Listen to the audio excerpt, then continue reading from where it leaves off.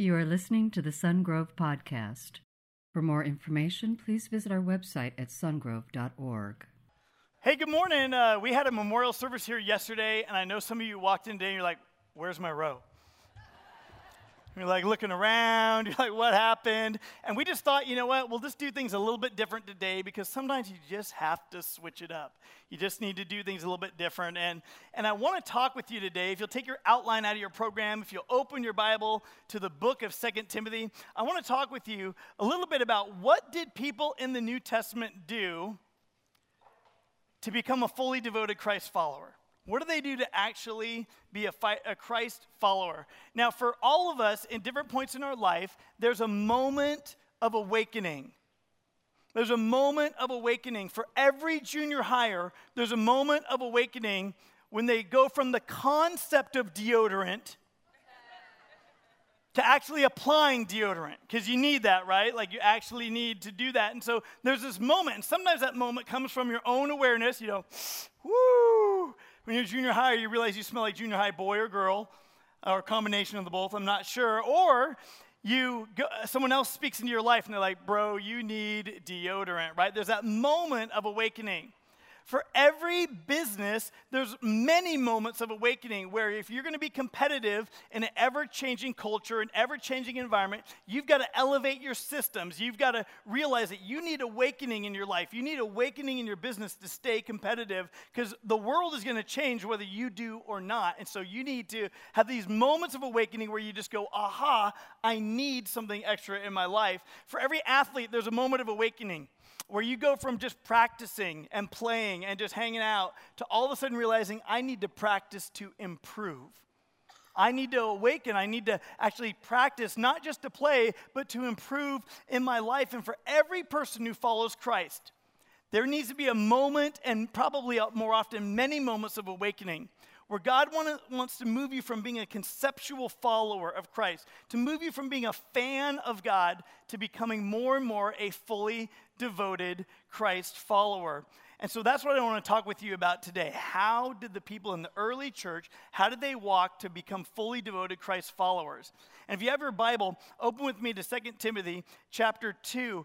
One of the reasons that you need this sermon is because I want to encourage you today. Encourage you to be strengthened. Encourage you that God wants to come along and strengthen you. When He brings you to a moment of awakening, what He really wants to do is say, listen, my power is right there with you. It's not try harder, do better, more to yourself, more left to your own motivation, but rather that God loves you and He wants to meet you right where you are. He loves you too much to leave you where you are. And so today I want you to understand that you can be strengthened and encouraged that God's power is available for you. That it's available. You can have a life on fire, but it is determined by your willingness to participate with what God already wants to do in you. He loves you. He's accepted you. He wants to work in your life. And so if you have your Bible, open with me to 2 Timothy chapter 2. We're going to begin with verse 14. Paul writes to Timothy, he says, keep reminding God's people of these things. Warn them before God against quarreling about words. It is of no value. It only ruins those who listens.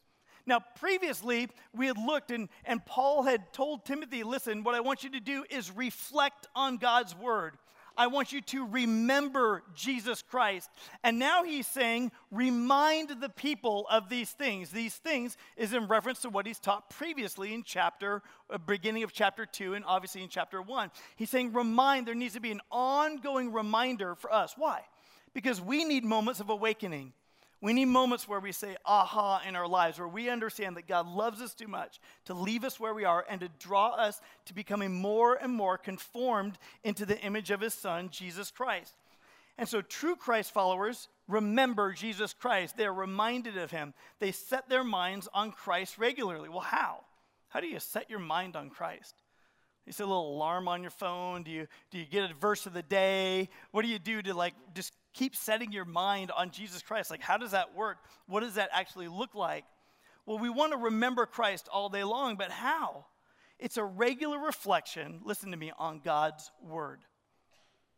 God's word is going to be the key to putting your mind on Christ, because your mind is already going to be set on your flesh. Your mind is already going to be set on yourself. Your mind is already going to be set on your opinions, your beliefs, your way of thinking, your way of doing. But God wants to draw you to remember Jesus. The way that you're going to do that is by interacting with his word in your life. And so Paul said it this way in Romans. He said, Romans chapter 8, those who live according to the flesh have their mind set on what the flesh desires. But those who live in accordance to the Spirit have their mind set on what God's Holy Spirit desires. The mind governed by the flesh, it's death. But the mind governed by the Spirit is life and peace. How many of you in this room would say you want more life and peace?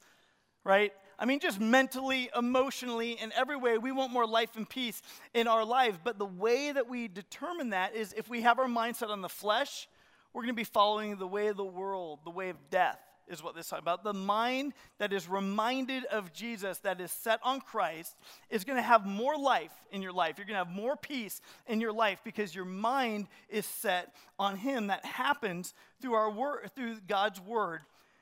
So you say, how do I move from being a conceptual follower to becoming a fully devoted Christ follower? And the way that you actually do that, Paul begins to address in 2 Timothy 2, beginning with verse 15. He says in verse 15, do your best to present yourself to God as one approved, a worker who does not need to be ashamed and who correctly handles the word of truth. Avoid godless chatter, because those who indulge in it will become more and more ungodly. Their teaching will spread like gangrene. Among them are Hymenaeus and Philetus, who have departed from the truth. They say that the resurrection has already taken place, and they destroy the faith of some. Nevertheless, God's solid foundation stands what? Firm, right. It stands firm, sealed with this inscription: the Lord knows those who are his, and everyone who confesses on the name of the Lord must turn away from wickedness. He goes on and says, in a large house, there's articles not only of gold and silver, but also of wood, clay. Some are for special purposes and some for common use. Those who cleanse themselves from the latter will be instruments for special purposes, made holy, useful to the master, and prepared to do any good work. So he gives an illustration. In a house, you're going to have stuff that's valuable. It'll be like gold. It'll be like silver. That's special. I would imagine in your house, you probably have some dishes that are for common use. And you probably also have some dishes in your house that are pulled out for special occasions. They may be valuable. They may have gold embossed on the edge. They may not come from China, but they may have the word China around them. And those are special plates and dishes and things. But other ones are just common paper plates. Those things aren't going to last. And God wants to move you from a common lifestyle to an uncommon one, to where you're set apart to do any good work, to have a special purpose, to be useful for God in your life in some amazing ways. But the way that we're going to start to do that, if we're going to go, how do I go from a common life, common living, common thinking, to becoming a fully devoted Christ follower? We have to start with the Word of God. And so look back with me, if you will, at 2 Timothy 2:15. He says this: do your best to present yourself to God as one who is approved, a worker who does not need to be ashamed and who correctly handles the word of truth. Well, what significance do you see in that term worker? It might remind you of James, where James encourages people. He says, don't just be a hearer of the word, be a doer of the word. The word worker has this idea of participation, this idea of doing. And if you have your outline today, you're going to look at some of the marks of becoming a Christ follower. And one of the first is this, that you and I need to become a worker. If we're going to participate with the work that God's doing in us, we need to be a worker. And he says worker. He doesn't say a freeloader, a coaster, a slacker. He doesn't just say be carried along by your church or your family or your spouse, but that you actively engage with the living God. The worker is going to do several things. First of all, the worker is going to begin to grow in saying no to sin. Grow in saying no to sin. In 2 Timothy 2, verse 19, he says, nevertheless, God's solid foundation stands firm, sealed with this inscription: the Lord knows those who are his, and everyone who calls on the name of the Lord, listen, must turn away from wickedness. Isn't that an interesting idea? See, the first half of that verse describes the Lord's part. The Lord's part is this: the Lord knows those who are his. That's what his part is. What's God's part in it? God knows those who are his. God knows those who've received him as Lord. God knows those who are the elect. God knows those who have received Jesus and have received his forgiveness. That's God's part. He knows that already. But the second half is our part. What are you and I to do? What you and I are to do really is this: that we must turn away from our wickedness. That's an interesting idea, because our salvation is in Christ. It's in Christ alone. You're not working to be saved. Your salvation is in Christ, but you participate with the work that God wants you to do in your life. And part of that is we turn away from our wickedness. So often you and I are aware of when we turn toward wickedness. You're aware of that. You look at it, and so how do you do it? And so there's a participation that happens. I love it this week. I don't know if the camera can zoom in on this, but this week, the people who count our offering, they got a blank envelope, all right? And they got this blank envelope, and there was money in it, but this blank envelope had a sticky note, and here's what it says: swear jar, 50 cents a pop for the San Francisco Giants, all right? There was like $100 in here. No, I'm just kidding. There was like $6 in here apparently, but no name. And here's the thing. Somebody was saying, you know what? I need to grow in saying no to sin. So what do? Maybe their parent made them. Maybe they were doing self-imposing. But somewhere along the line, they say, I got to stop swearing during Giants games. And so they started putting, that was above and beyond their tithe, I'm sure. I'm sure that's an offering. Why? Because they want to grow in saying no to sin, and you and I need to do the same thing. You and I begin to grow in saying no to sin. Well, the second half of that part, as we grow in saying no to sin, we need to do something else that Paul uses an interesting phrase. He says this: that you and I are to cleanse ourselves from false teaching and from sin. And what I am meaning by that is this: you can't cleanse yourself of sin, right? We can't cleanse ourselves of sin. It is only by the work of a righteous one, Jesus Christ, who cleanses us of sin. He was the one who was perfect. He's the only one who can cleanse us of sin. We can't do it. God's got to do it. And I want to be very, very clear. But here's what happens for you and for me. When you and I reject false teaching, we avoid the sin that false teaching would lead us into. We avoid getting trapped or entangled by the false sins that false teaching would carry us into.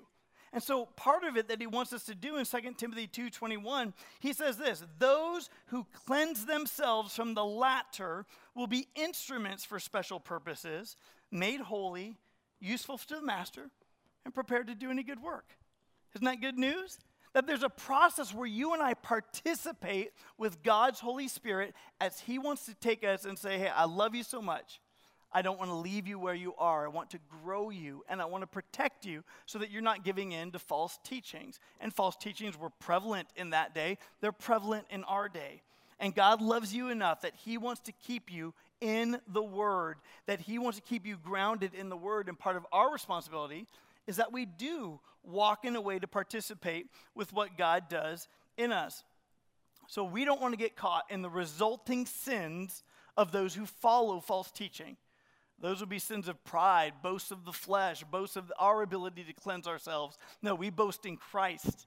We are very careful about our theology. We boast in what Jesus did. But by resisting false teaching, we keep ourselves from the resulting sins that would be carrying us away and entangling us. Jesus said to his disciples in John 15, he said, listen, you guys, you're already clean because of the word I have spoken to you. Cleansing is through Jesus. It's through him alone. It's nothing we can do. But because Jesus has declared us not guilty, and he wants us to live out of the Holy Spirit and that power, then we resist the flesh. Do you understand the tension that exists? That in your life and my life, we will always have this tension between I want to do things that my flesh wants to do, and I want to do things that my God's Spirit in me wants to do. And there'll always be this tension until the day that you and I die. And won't it be a beautiful thing on that day when we are suddenly freed from the tension between the flesh and the Spirit? Won't that be a great day? No more temptation. No more tests, no more trials, no more failing, no more, any of this stuff that goes on in our life. No more pain, no more sorrow. The old order of things will have passed away. The tensions of life will be gone. It's probably the primary reason for me in my life I look forward to heaven. Because I get worn down by the fight between the flesh and the spirit. We're clean because of Jesus, but as long as you're in the flesh, you're going to fight that battle. And fully devoted Christ followers are learning and growing and saying no to sin. They also are cleansing themselves from false teaching or any sins that would result as a result of following false teaching. In Philippians chapter 2, Paul writes to the church in Philippi. He says this, "Therefore, my dear friends, as you've always obeyed, not only in my presence, but now much more in my absence, continue," and he uses an interesting phrase. He says, "Work out your" what? Help me out here, right? "Work out your salvation with fear and trembling, for it is God who works in you to will and to act in order to fulfill his good purpose." God wants to accomplish his purpose through you. But part of that, he didn't say, oh, by the way, work for your salvation. Did you catch that? He was very clear. He's not saying good works lead to a guilt-free card. He's not saying good works save you. He's not saying that at all. He's saying work out. Since you're already saved, since your salvation is through Christ alone, since you've been there, work out. In other words, participate with the work of salvation that God has already accomplished in you. When you put your faith and your trust in what Jesus did on the cross, it is the only way that you're saved. And then you and I, having been saved, when you get to that point where you say yes to Jesus, at that point, you begin to work out what already has been birthed in you. And God's saying, listen, I love you too much to leave you where you are. I want to grow you from being a conceptual Christ follower to becoming more and more a fully devoted Christ follower. That's God's plan in your life. He says this, then, next thing that we do is not only do we become a worker, but we present ourselves to the Lord. You present yourself to the Lord. In Timothy 2:15, he said, "Do your best to present yourself to God as one approved, who does not need to be ashamed and who correctly handles the word of truth." In Romans, he writes it this way. Paul is writing to the Roman people, and he basically says this. He says, "Do not offer any part of yourself to sin as an instrument of wickedness, but rather offer yourselves to God as those who've been brought from death to life, and offer every part of yourself to him as an instrument of righteousness." See, he's saying you used to offer yourself to common purposes, common thought, common ways, common living. You did what the world does, what the world says is good to do, what the world says is great to do, what the world says you're missing out on doing if you don't do it. And we used to offer ourselves to everything that was common. But he's saying, listen, offer your body, your flesh. Your soul has been saved. Your flesh is redeemed in Christ. You now have the chance, instead of being captured and trapped only and always by sin, you now have the chance to offer even the parts of your body as instruments that could be used for a great purpose, instruments for righteousness. See, and all too often we understand that there are times that you offered your eyes, your hands, your feet, your heart, your thinking, all of the parts of your body, your sexual organs, all those things to self-gratification, to the lust of the eyes, the lust of the flesh, the boastful pride of life. And in all those things that you've just offered those parts of your body that way, that's a common, natural way of living.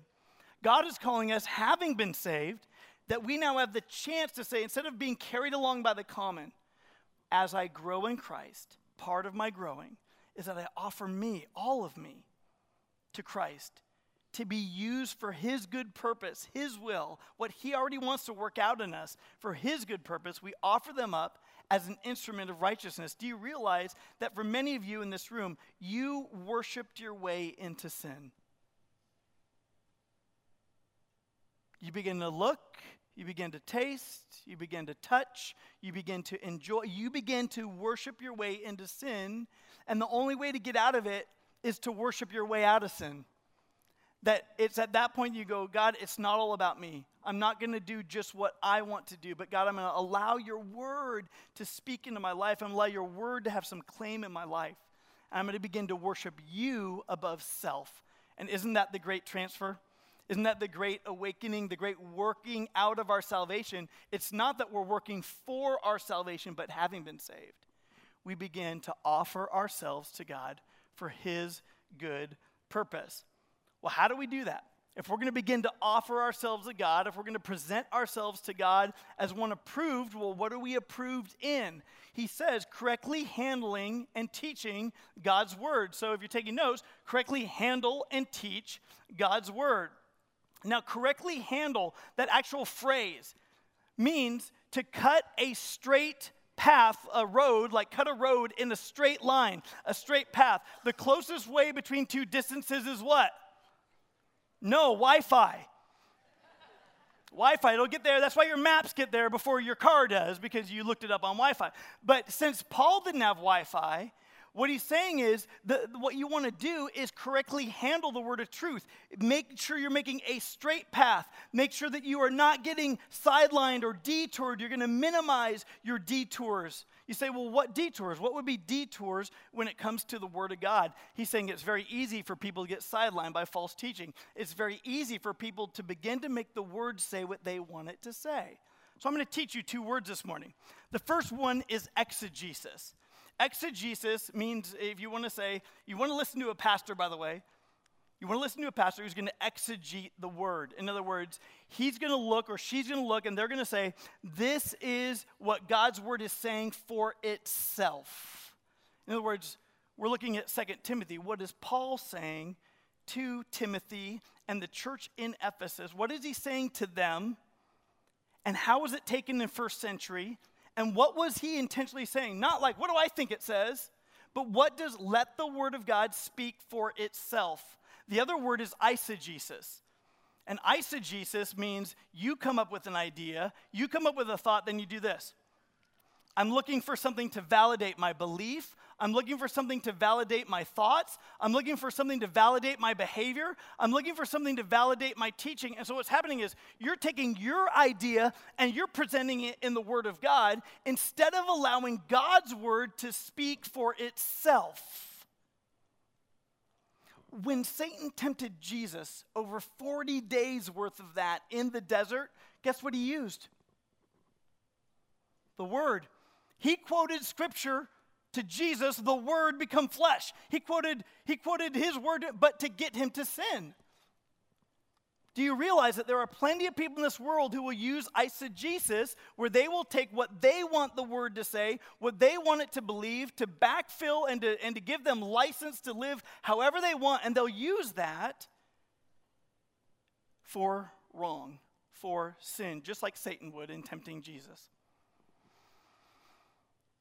But you and I are to begin to become students of the word, to begin trained in the word. And here's what I want to encourage you to do in your life. Begin to let God's word speak for itself to your life. Instead of reading your own interpretation, your own thinking, your own feelings, so often our feelings, right? On any subject, any matter, we carry those into the word. God's saying, whoa, time out. Let God's word begin to speak and have claim into your life. Have authority in your life. God's word is the authority. It is what we need in our lives. Don't bend the Bible to suit your opinions. And so often we do that, don't we? Or we watch people around us do that. They'll use a verse. They'll post it up on social media. You'll think, wow, maybe that's true. But what they're doing sometimes is just want to validate an idea they already have, and they're using a Bible verse to do it. But what I want you to understand is this. The very words of God will speak for themselves in all generations, including the generations that are going to follow after us.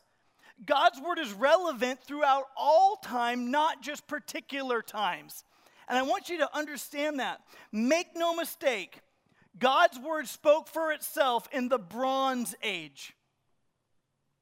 God's word spoke for itself in the Iron Age. God's word spoke for itself in the first century and in the Roman era, which in fact this was written in.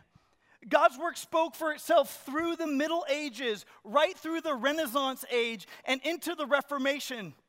The Reformation was that time where priests at the time were holding on to the Word of God. It was only in Latin. It was only the language they could understand, and they were using it. They were abusing it to get people to do what they want and pay for what they wanted and to do the things they want. And it was a power play that we have the Word of God, but the common person does not. The Reformation was the time that says, listen, well, time out.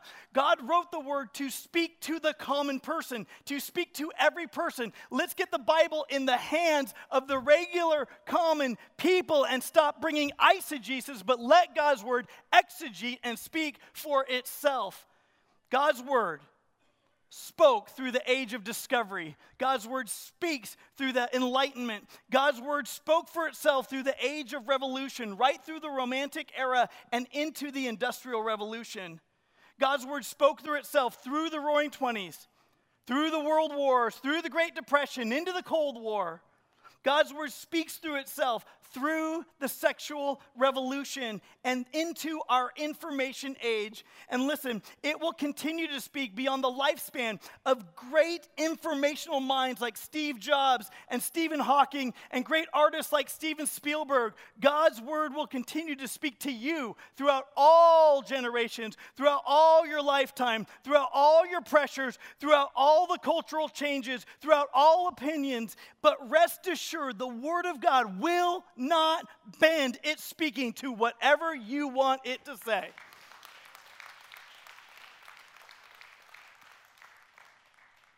The Word of God will remain forever. Forever. There's not a time it won't be relevant. There's not a time it won't be needed. When you and I get to heaven, we will be in the presence of the living Word, God Himself. And the words that He spoke are as much a part of His character and who He is. That will never change. The Word of God will remain forever.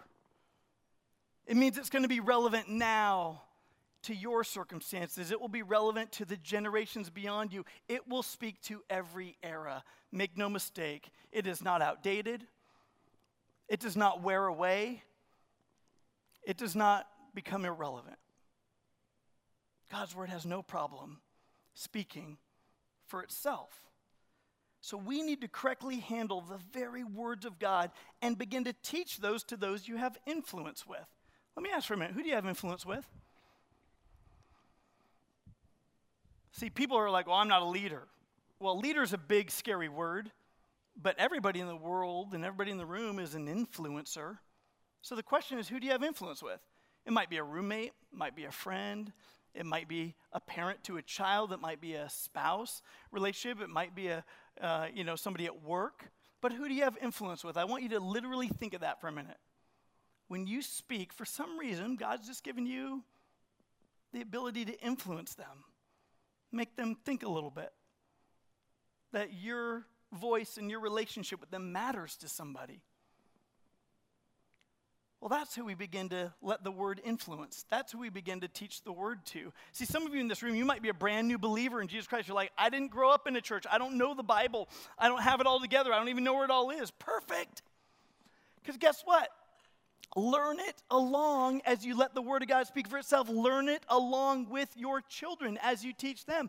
So have a faith like a child.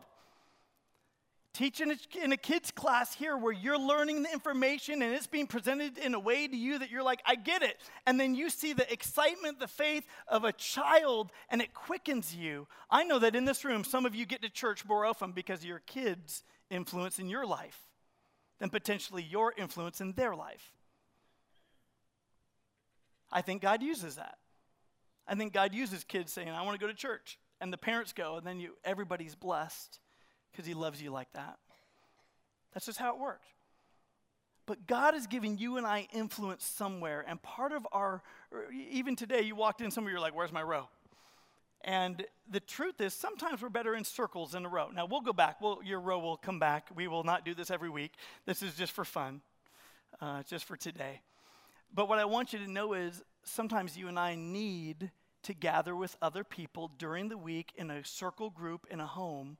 Because as you and I begin to look and study in the Word of God, we need to have a place where we're able to share what God has been teaching us. And let me tell you, some of you in this room, you will encourage somebody because in your study of the Word during the week, you'll get together in a place where you have influence through relationship, and that will be exactly the sermon, exactly the encouragement, exactly the refreshing that somebody needs. And it came from you, from the Word of God. That's what we're encouraged to do, to correctly handle the word of truth. Listen, in your life, there should be an awakening. In your life, you should be able to identify at some point in your life that there was a BC in your life like there's an AD in your life.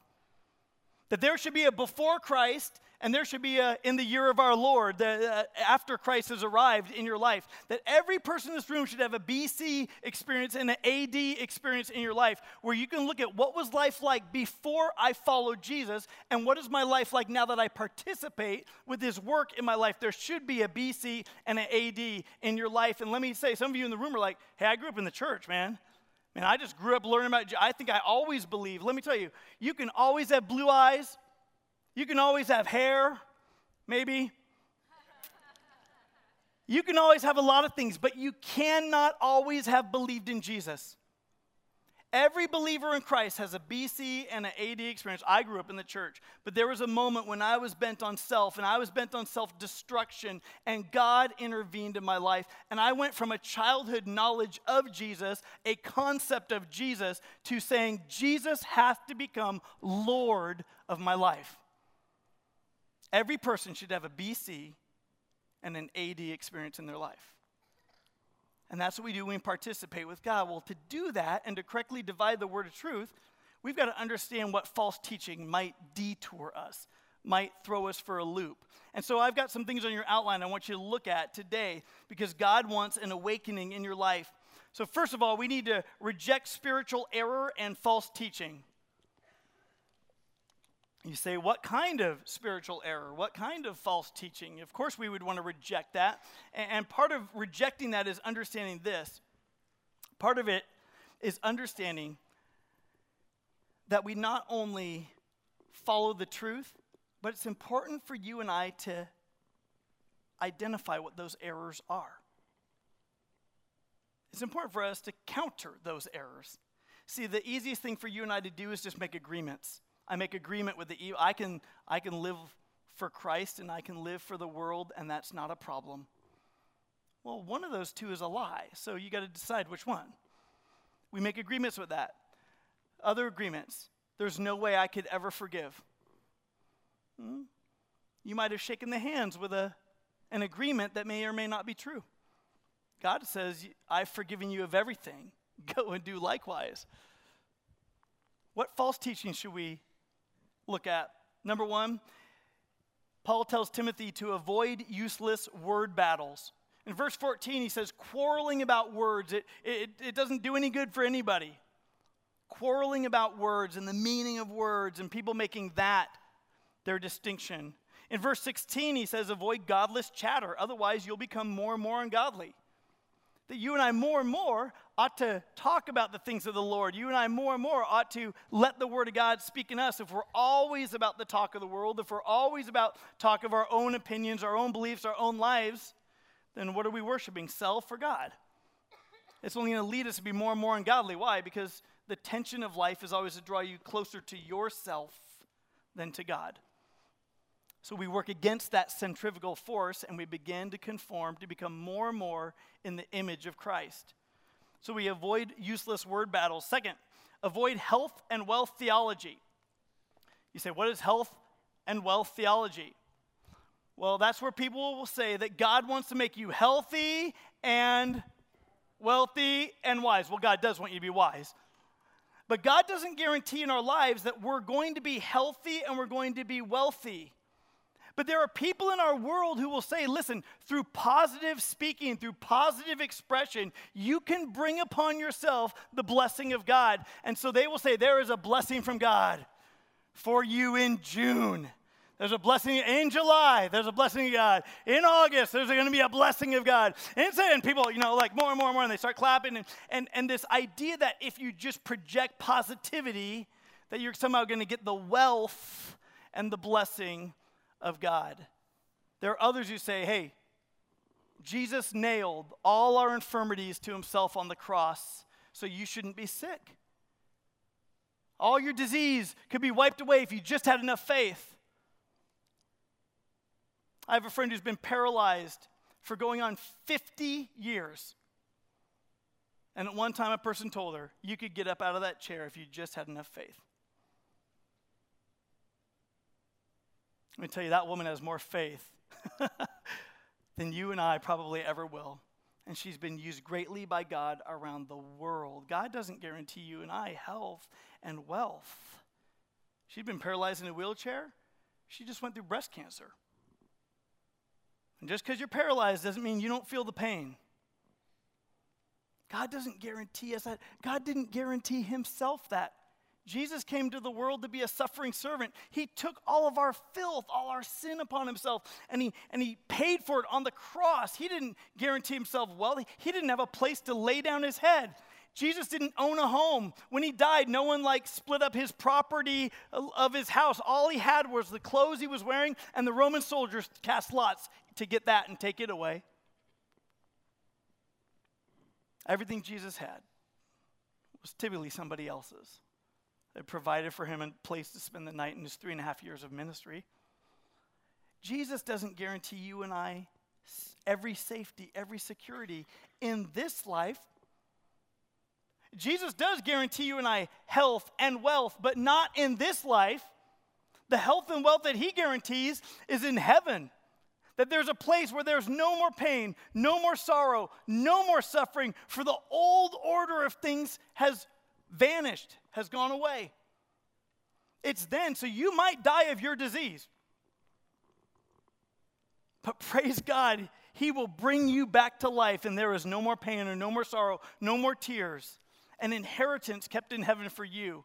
Just as Jesus rose from the dead, so too will you. There's an assurance of that. But all too often in our world, we think, if God really loved me, why do bad things happen to me or to people I love? But he doesn't guarantee us health or wealth. The one place in Scripture where God says, test me, is in regard to the tithe. He'll say, test me in this.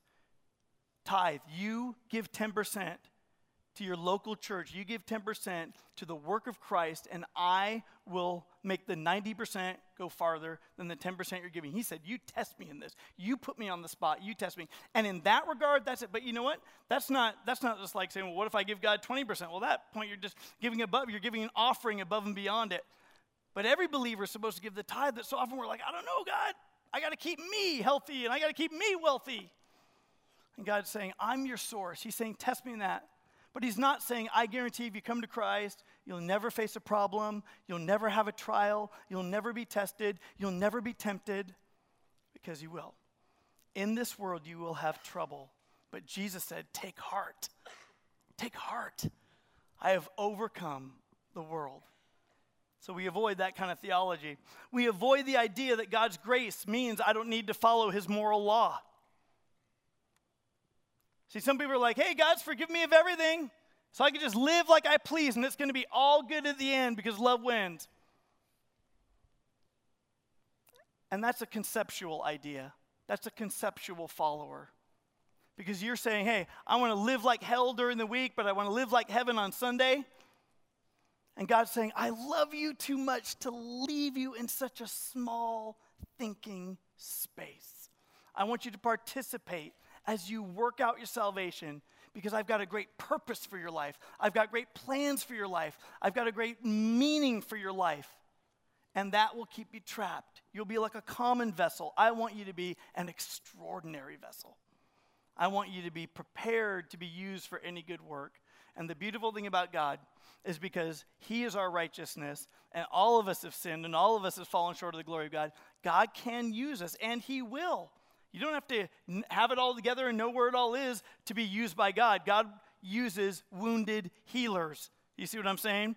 God uses broken people to do great things. There's that tension that's going to happen, but again, we participate with Christ in the work that he wants to do in us. We can't just say, under the license of forgiveness, I can just live and ignore the rest of God's law. we need to avoid the denial of Christ's return. In our day and age, it would be some people saying, Christ's never coming back. That's like a fairy tale. That's never going to happen, is what some people would say. In Paul's day, in Timothy's day, this is what he said. He talked about people who believed that the resurrection, the return of Christ had already taken place. He says their teaching will spread like gangrene. Among them are Hymenaeus and Philetus, who have departed from the truth. They say that the resurrection has already taken place. That's the resurrection of the saints, the return of Christ, where we meet him in the air. And they destroy the faith of some. Now, what's funny to me is that they're saying the resurrection has already taken place, but apparently they're still here, right? They're teaching that, hey, the resurrection already took place. Like, we're supposed to have gone met Christ. And they're going, well, yeah, but you're still here. So you're preaching it like it's truth, and what are they doing? They're getting detoured. They're destroying the faith of some, if that were possible. Again, the Lord knows those who are his. That's his part. Our part is to walk with him. He says literally that false teaching like that will spread like gangrene. It infects everything that it touches. And in our world, there's a whole culture of people. There's a whole culture of what is common entertainment. There's a whole culture in our world that says, go ahead and just indulge in something like 50 Shades of Grey, but live clean like Jesus. And that would be common thought. And God's calling us to uncommon thought. We say, notice in that part of God in our life is that we still obey his moral law, that we participate with the work that he's doing in us. And so we reject some of those things. We avoid the denial of Christ's return. Some people say it will never happen. Oh, but rest assured, Jesus is coming back. And you and I will either meet him in the air, or we will die and then we'll go meet him because we have believed in him, our faith and trust. And today, the day we die, where will you be 5 minutes after you die? You will be in the presence of the Lord. He's not bound by time or place. You will be absent from the body, present with the Lord. What a great day that will be. But it says it will spread like gangrene, false teaching. And you got to understand something about gangrene. Remember in the Civil War days before penicillin or antibiotics, if you got like wounded in your leg and it turned like gangrene, it would start to move. Anything it touched, it would infect and it would start to move up through your blood system and your body. So they either had to chop your leg off or you died, and that was your choice. It's either you or your leg, and most people chose their leg. And it was messy, and it was nasty, but it saved your life. And sometimes you and I need to cut off false teaching. Because if you continue to entertain it, it will spread like gangrene in you. It will destroy, it will infect what it touches. It doesn't do any good or healthy thing for your spiritual life. What's the penicillin to the gangrene of false teaching? Letting the word of God speak for itself. We need to avoid the denial of a literal hell. I'm going to flip all the way to John 5, verse 28. Jesus says this, these are his words. Do not be amazed at this, for a time is coming when all who are in their graves will hear his voice and come out, and those who have done what is good will rise to live, and those who have done what is evil will rise to be condemned. Listen, there's a day coming when you and I give an account. There's a day coming when God Almighty, the judge who said the rule, if you sin, you die. He said, I'm a good judge. There will be an accounting. If you sin, everybody in this room, we've all sinned. If you sin, you will die. That death will lead to a separation of God if you reject Christ for eternity. But he says, if that happens, that's what's going to happen. I'm a good judge. Why? Because that's what good judges do. They identify the wrong and they give sentence. A bad judge lets you off the hook. God's a good judge. You can say, is God just? Yes, 100%. But God is also loving. And he loved you enough to say, I will keep my rule. I'm not changing my rule. I will keep it, but I love you so much. I myself will come and take the punishment for all your sin. And I will stretch out my hands on a cross. I'll take your guilt, your shame, your filth upon myself, and I will cancel it out. And the transfer is this. My righteousness, my perfection goes to you. It's called justification. It's just as if you never sinned. You get that. Such a horrible trade for Jesus, but it's a beautiful trade for us. We get his perfection. He takes our filth and he cancels out God's righteous wrath against sin. And there's no record of it. If you put your faith and trust in Christ. if you ongoingly reject Christ, you think there's many ways that people are saved, you think that Jesus isn't the only way to salvation, you're rejecting the one means by which God said you could be saved. And you're casting that away. And there's a day coming when God will bring every person to account. Listen, when you and I stand before the Lord Jesus Christ, God will not replay all of your sins on the screen like over there, and you're like, oh man, I wish they never showed that. That is so embarrassing. I'm just so ashamed of that. That's not what the judgment is. The judgment is called the Bema Seat. For those who are in Christ, we stand before God, and this fire has almost happened that burned all the common stuff away. But all the stuff that is of God, that it was worked for his purpose, all the stuff that he's worked in us, where you and I participated with what he wanted to do in our life, he rewards that. It's a seat of reward. It's an award ceremony. And he says, enter the joys and the pleasures at my right hand. Well done, good and faithful servant. That's a beautiful picture. But for those who reject Christ, there is an accounting, an eternal separation from God, and a place the Bible calls hell. There's no other way. So we reject teaching that says there are many ways. We reject teaching that says that all faiths believe the same thing. It's simply not biblical. And last, what are the results of being God's worker? In 2 Timothy 2, verse 20, in a large house, they got articles of gold and silver, but also wood and clay. Some are for special purposes and some are for common use. Those who cleanse themselves from the latter will be instruments of special purposes, made holy, useful to the master, prepared to do any good work. So what are the results? What are the benefits of being a worker? What are the benefits of participating with what God wants to do in you? There are 4 there. There are no fill in the blanks, but here's what I want you to do. I want you to circle the one that you need right now in your life the most. Here's a beautiful result. I'm a member of God's forever family. How cool is that? Second, I have a special purpose. We've just looked at 5 purposes that God gives for those who believe in him. I experience the benefits of right and holy living. Let me ask you a question. How much of your stress is self-inflicted? You're stressed because of your sin. You're stressed because of your choices. You're stressed because, again, you followed the way of your flesh and you got involved in that argument and you meddled and now you're in a conflict with people and now you're unsettled because you just did it your way. How much of our stress, right, is self-inflicted? How much of our stress is because of our sin? Because we're trying to live in the tension and we're running toward the flesh and not running toward the spirit. How much of your stress is self-inflicted? You know, one of the results of participating with what God does in your life is called innocence. It's called freedom. I mean, you just sleep better. You just rest in God more. Your problems get smaller and your God gets bigger when we follow him. And last, I'm useful. I'm prepared by God for any good work. Here's what I want you to do. Circle the one of those 4 that you would say, God, as you're speaking to my heart, that's what I need. That's the result I need right now. It's between you and the Lord. You just circle the one that God is pointing out to you.